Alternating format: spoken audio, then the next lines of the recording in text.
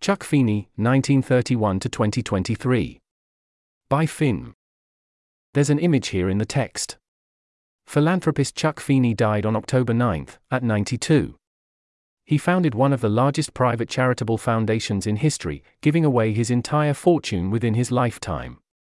He was almost obsessively secretive in his giving, and set a standard of seriousness which inspired the Giving Pledge and many of its pledges. Feeney was born at the tail end of the Great Depression into modest circumstances, raised by blue-collar Irish-American parents, and became the first of his family to attend university.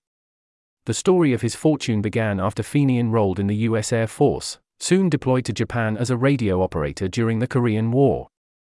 The 1944 GI Bill of Rights had entitled returning GIs to a course of study after World War II, and the scheme was renewed for Korean War veterans.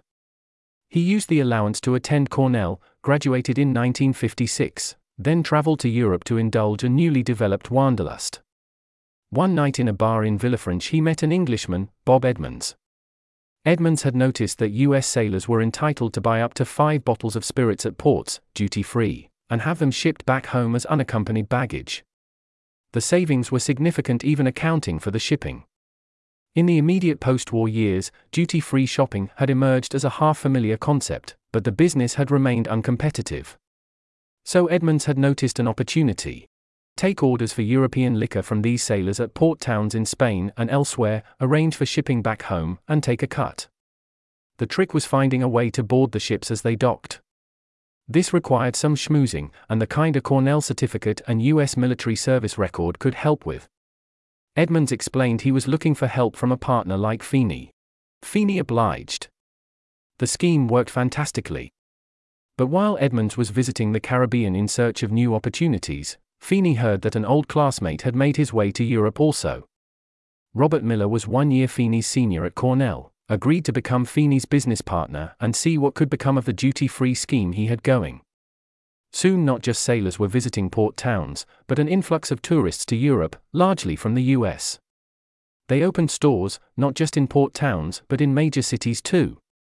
They expanded from alcohol to watches, perfumes, and jewelry.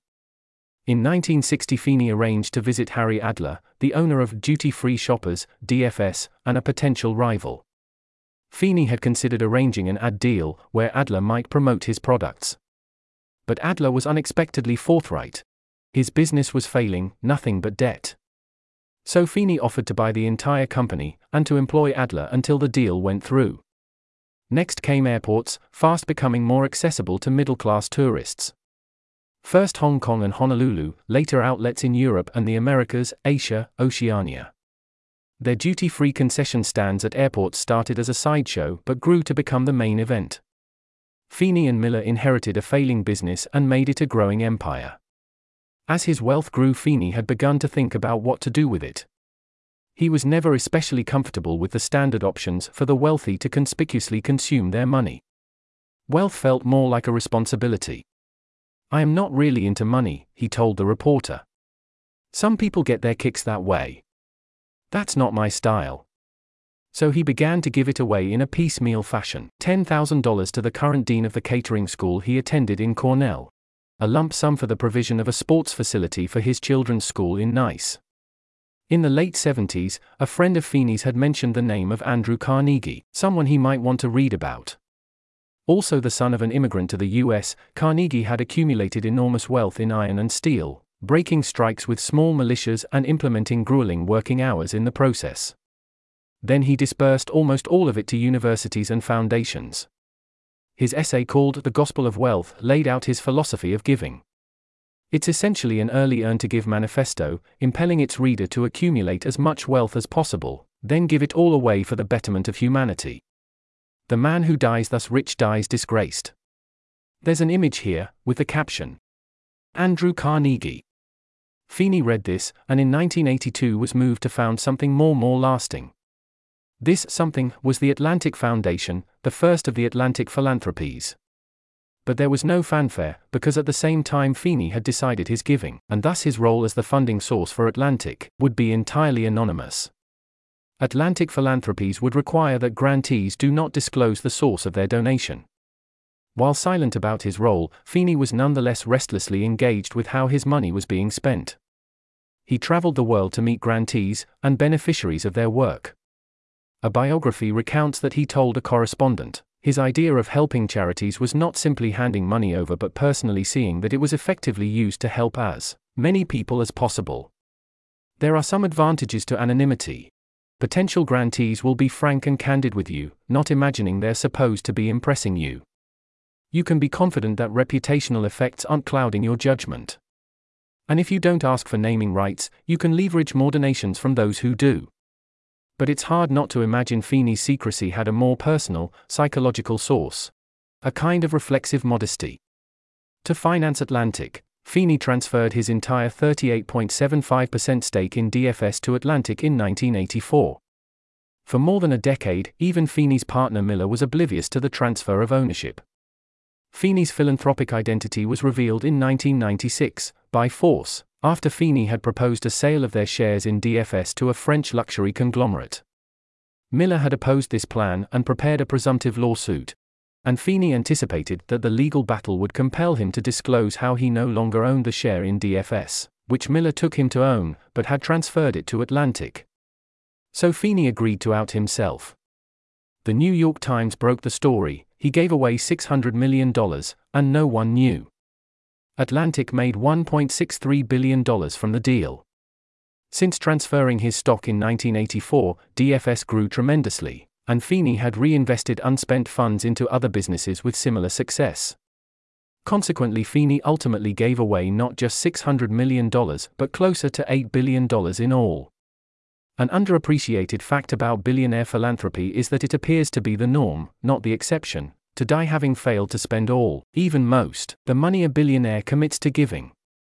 Sometimes this is a considered strategy, as in Ben Franklin's endowment to the cities of Boston and Philadelphia, designed to go untouched for a full century while it accrued interest, or as in newer thinking around patient philanthropy.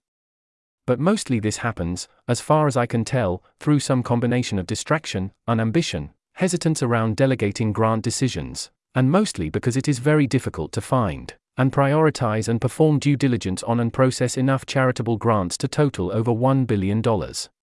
Chuck Feeney gave everything. Before the '96 lawsuit, magazines would speculate on how many billions his net worth amounted to, unaware he was even then worth less than $5 million. He lived his last years in rented accommodation. He preferred to fly coach until his late 70s, owned no car, and wore that coveted timepiece, the Casio F91W. Was that $8 billion in money spent on especially cost-effective charitable causes, at least by the lights of EA's top causes? Honestly, no. I get the sense Feeney liked to think about his giving in terms of giving back to institutions he benefited from, and building personal connections with locales across the world, to which he then felt indebted. His single largest beneficiary was his alma mater Cornell, to which he gave nearly $1 billion. He gave to public health works in Vietnam, universities and research institutions in Australia, Ireland, and Northern Ireland, established a fellowship program with a remit I'm not clear on, even donated to Sinn Féin, through his personal giving. It's also not clear that Feeney's commitment to anonymity is worth celebrating in itself.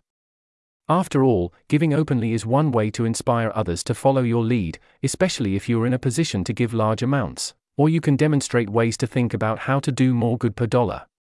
Not to mention how much anonymous giving involves a game of getting others to know you're a great person, while maintaining plausible deniability that you wanted them to think you're a great person.